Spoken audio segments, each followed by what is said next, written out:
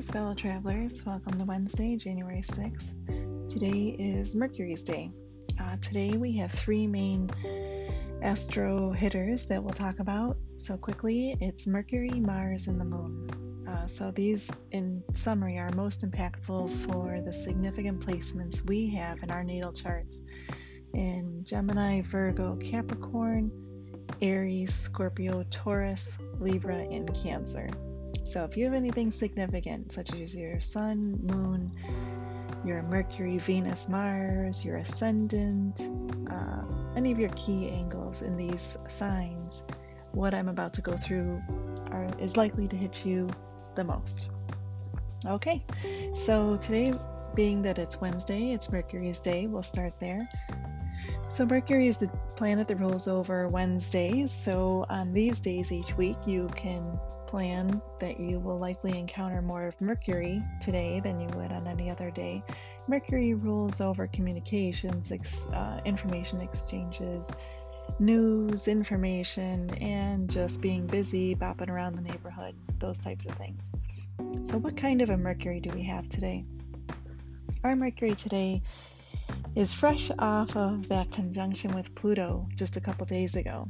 And Mercury has that hangover of having seen a few things and learned a few things that maybe never thought was possible, or I can't believe this is happening. But now Mercury knows the full depths of the darkness that have now come to light. So Mercury's at the end of Capricorn, just past Pluto, and is now applying pressure to Mars, who is gripping at the very edge of Aries until later this afternoon. We'll talk about that in a few minutes. So this Mercury is all about wanting to get the word out about what it knows, what it's learned, and what it's seen. This Mercury has very charged messages, very charged communication. Charged, like it's emotionally rich. It's very, very persuasive, very in-your-face type of communication. In our lives, the planetary storytellers, they always signal to us what's up ahead or what we're about to experience. And we tend to experience that by way of who we meet, the interchanges we have with other people in our life, what we see on TV, and what we will tend to embody. So it's always a signal, a look ahead. So just keeping this in mind when you're thinking about how this Mercury or any of these other aspects may play out in your life today. So while we're likely to have charged communications, there's the propensity for it in the air today, there's also plenty of constructive opportunities that you could take advantage of today. So for example, do you need to have a difficult conversation and expose something? Today's the day. Are you looking to run some specific errands around town to knock off a few important to-dos? Definitely go for it. Get in the car, drive around. Just, give yourself an extra space in traffic. Not that traffic's that heavy these days anyways. Do you have any fairly substantial goals or projects you need to map out and plan? Do you have to strategize? Today is definitely a great day for that. So, think on that. And again, so for these Mercury themes and highlights, this is most impactful for those of us with significant placements in Gemini, Virgo, and Capricorn. It's out there for all of us, no matter what we have going on in our charts. But it just plays and it steps up a couple notches for those of us with Gemini, Virgo, and Capricorn. All right, the next one that we're on to is Mars. So Mars today, oh my gosh. So Mars today spends most of the workday, at least if you're on the East Coast, in the very last bits of Aries. So I've been hammering on this. So Aries is the homeland of Mars. It's his roost. It's where he has access to all the best resources to be his Mars self. So because of the unusually long retrograde that we had, that the whole process really started since last summer. It just ended a few days ago.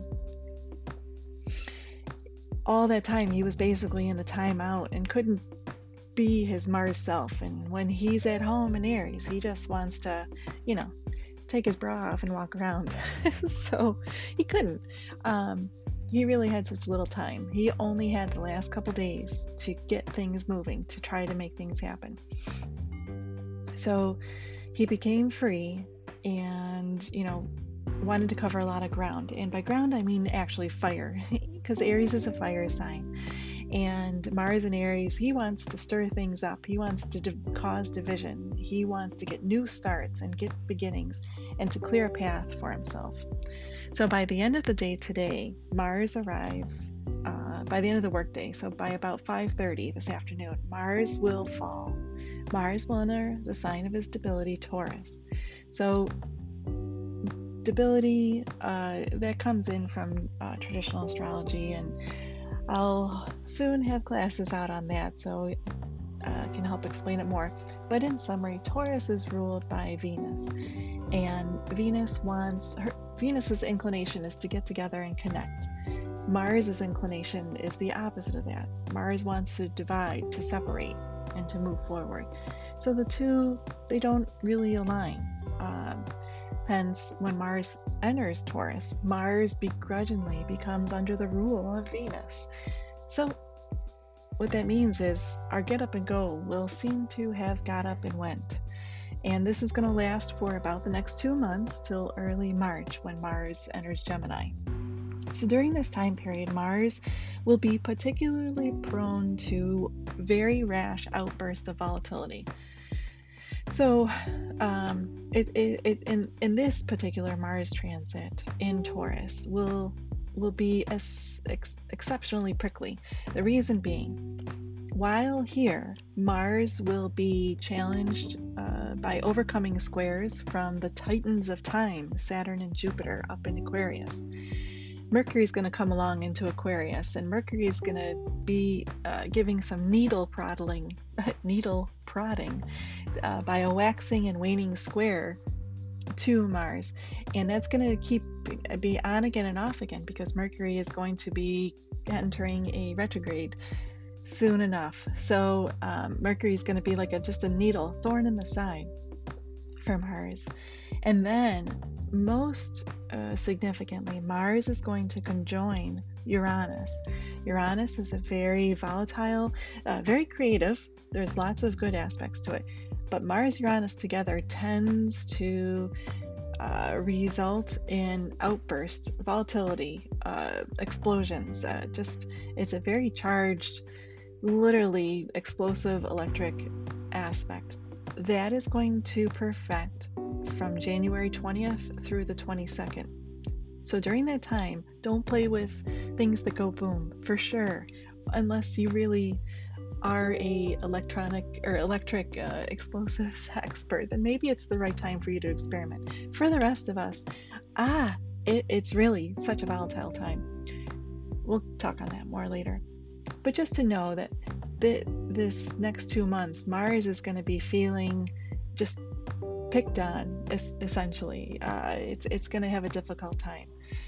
So that's in the high level of it. So in our lives, when Mars stalls out and throws tantrums in Taurus, we can take good advantage of it by taking up activities where we use blunt aggression and physical activities involved, and being outdoors in nature.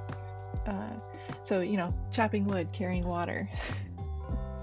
I myself was actually born under a Mars in Taurus, so you can have a Mars in Taurus, you can experience it and still get through.